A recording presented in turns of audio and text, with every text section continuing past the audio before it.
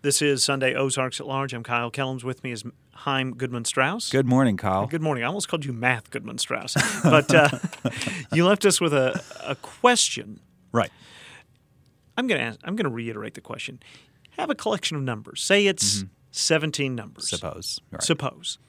And in this collection of numbers, at least one of the numbers is a multiple of 17, or some number of the numbers will add up to 17. To a multiple of 17. To a multiple That's right. of 17. And it's no matter which numbers you have, this has to be true. Whether it's 49, whether it's 98, whether it's 132. So the question was, prove this. Yeah. Show it has to and work. I was with you thinking this was easy and logical until you said, prove it.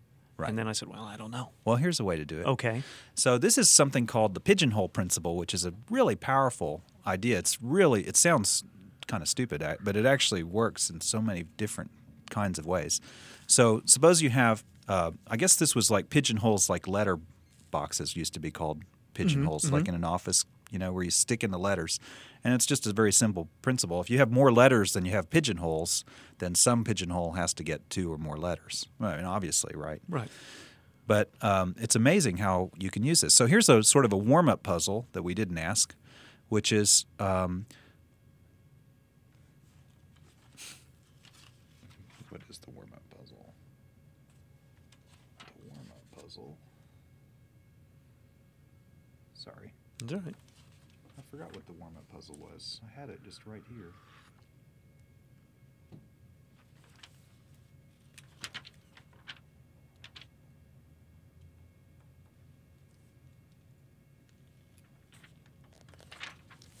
Where the hell did it go? Oh, yeah, okay. Ready? Mm-hmm. Okay, here's a warm-up puzzle that's really totally trivial. Very easy. Suppose you have, say, 39 numbers. Then 2 of them have to add up to a multiple of 38. If you have 47 numbers, then 2 of them have to add up to a multiple of 46. In general, if you have n numbers, 2 of them have to add up to a multiple of n minus 1. Mm-hmm.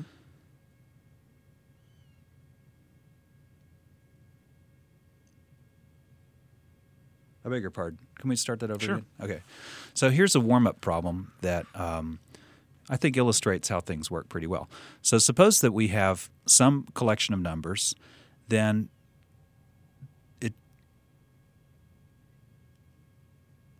I beg your pardon. Here's a warm-up problem that shows us how the principle works pretty well. Suppose we have some collection of, say, 47 numbers. Then 2 of them have to have a difference that's a multiple of 46. If we have 98 numbers, 2 of them have to have a difference. Some 2 of them have to have a difference that's a multiple of, what was I? Did I just say 96? 98, I believe. 90. Then 2 of them have to have a difference that's a multiple of 97, and so on. In general, if I have n numbers, then 2 of them have to have a difference that's a multiple of n minus 1. I'm raising my hand because I want to ask a question. Sure.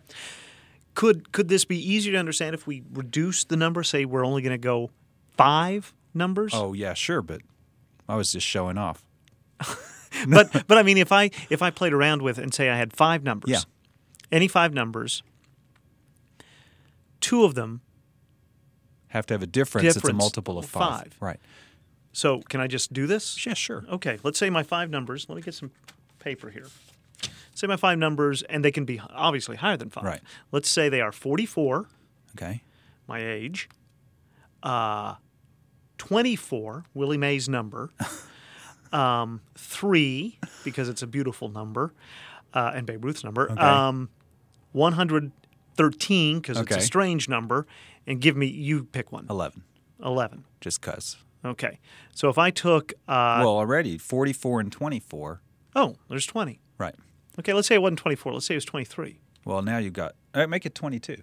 Okay, 22. So now you've got 44, 22. But now 3 and 113. 10. Okay, let's say it's not 113. Let's say it's 107. Then 107 minus... Now, this is actually exactly the way to get your feet into sort of a problem, so to speak. Or, is just start doing some examples and rattling around and seeing what kind of truth you can Right. figure out. Here's a way to think about it. If we take mod 4 everything, well, 2 numbers will have a difference that's a multiple of 4 if they have the same remainders when I divide by 4. One example is 107 and 3. They both have a remainder of 3 when I divide by 4. And their difference is in fact 104, which is a multiple of 4. Two numbers their difference will be a multiple of 4 exactly when they have the same remainder when I divide by 4. In other words, if they're the same mod 4. So here I've got 5 numbers. When I reduce the mod 4, I can only have 0, 1, 2, or 3. Mm-hmm. 2 of them have to have the same amount, mod 4. That's the pigeonhole principle. 2 of them have to have the same remainder, so 2 of them have to have the same difference. Nice little symmetry going on here. Yeah. That's nice. It is nice. Did someone, quote, discover the pigeonhole? Well, it sounds so obvious that, I don't know, But, it's probably yeah. been done in some way for as long as there's been people. But Okay. I guess to notice that it's a good mathematical principle, Right. I'm not sure. Somebody surely did. I'm not really sure about the history of that. But now here's our problem. Oh, yeah, we were just warming up there. That's right. That's right. So we Okay. have 50 numbers, say, and we want to show that no matter what 50 numbers I have, that either one of them is a multiple of 50 or that some sum of them is a multiple of 50. And it's just the pigeonhole principle again, but it goes like this. What I do is I list the numbers out, the first one, the second one, the third one, and then I make a new list of numbers, which is the first one, the first one plus the second one, the first one plus the second one plus the third one, and so on. And I'll get 50 different numbers. Now, I just basically play the same trick. So what are the possible remainders of those numbers mod 50? Well, unfortunately this time, I can't be sure that I'll have 2 that have the same remainder. But I can be sure, okay, but suppose that none of them have remainder 0. Then I know that I'd only have 49 possible remainders, and so 2 of these numbers would have to have the same remainder. Their difference would have to be a multiple of 50, and that's exactly the sum we were looking for. Wow. On the other hand, if one of those numbers had a remainder of 0, well, then it would be a multiple of 50, and we'd be done. Right, so either right. way, we're off the hook. That's great. That's a great, beautiful Yeah. problem, isn't it? So here's another wonderful problem from Paul Zeitz's book, and I just don't know the answer. A few months ago, we asked a puzzle from this same book on escaping from a giant box, and I felt sort of foolish. There was plenty of people around the world seem to know exactly how to get out of the box, but I would still be there if not for their mighty efforts. Well, that's why we ask. So here's another very similar problem that, again, I'm sure it has a very straightforward solution, and I'm just not quite sure what it is. And the answers are not in the back of this book? No, the answers are not in the back of this book, although there is a teacher's solutions manual, but I haven't got it. So It's a difference between you and me. I always get crossword puzzle books that have the answers in the back. Okay, I think I'll just read this directly from the book. Okay. So, Indiana Jones needs to cross a flimsy rope bridge over a mile-long gorge. It is so dark that it is impossible to cross the bridge without a flashlight. Furthermore, the bridge is so weak that it can only support the weight of 2 people. The party has just one flashlight, which has a weak beam, so whenever 2 people cross, they are constrained to walk together at the speed of the slower person. Okay? Indiana Jones can cross the bridge in 5 minutes. His girlfriend can cross in 10 minutes, but his father needs 20 minutes, and his father's sidekick needs 25 minutes. They need to get everyone across safely in 1 hour to escape the bad guys. So they've got to go 1 mile. Okay.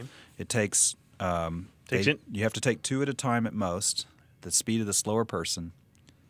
Right. And so Indy can do it in 5 minutes. His girlfriend in 10. His Dad, father in 20. And his dad's sidekick, which is a nice touch, Paul. That's great. In 25. And you leave nobody behind? All right. And you've got Okay. 1 hour to do it. Oh, now see, this seems like one of those things where someone's going to, because you only got one flashlight. So One does someone have to flashlight. come back? Somebody's got to come back and forth. Right. That's the point. But somehow they can do it. I And so don't the know how question to is do it. not can they do it? The question is how do they do it? Presumably, yeah. I don't know the solution. But this is a fun one because you can start with different, combinations and go Right. back and forth. Right. Okay. At least. But I don't know I don't know what the solution is, so I can't give a meaningful hint. That's okay. So So we are legitimately seeking. it's probably outside the box, an outside the box kind of. Yeah, but it's not going to be like, pole vaulting over the gorge or anything like I that. don't think so. Okay. And it can only take 2 people, so you can't have a piggyback. Right, I guess. It has- Right. And again, this is from Paul Zeitz's book, The Art and Craft of Problem Solving. Wonderful book, Now, I know available everywhere. I know you don't know the answer, but I doubt it consists throwing the flashlight back or anything like that. Well, it's a mile across. So that would not. Right. Okay. The gorge is a mile across. Okay. So we are asking people to send us the solution. That's right. mathfactor@uark.edu or mathfactor.uark.edu. And again, the name of the book is? The Art and Craft of Problem Solving by Paul Zeitz. Wonderful book. All right. Chaim, thanks a lot. Thank you. Chaim Goodman Strauss is a math professor at the University of Arkansas. Joins us almost every Sunday morning on Ozarks at Large. Well, I like that. Okay. I got a question for you. My father, I guess it was Monday, they're in Baxter County. My father went outside to get the newspaper. It's raining its ass off, like a deluge. He gets the newspaper. By the time he gets back inside, the newspaper is sopping wet. His clothes are sopping wet. But he did not get a hair on his head wet. Because he's bald. Yeah. It's a good one. How can 3 men stand under one umbrella and not get wet? I don't know. It's not raining. Oh, see? Those are so obvious after... What's that called? You're just assuming Right. a part of That's the... how this puzzle, I'm sure, is working.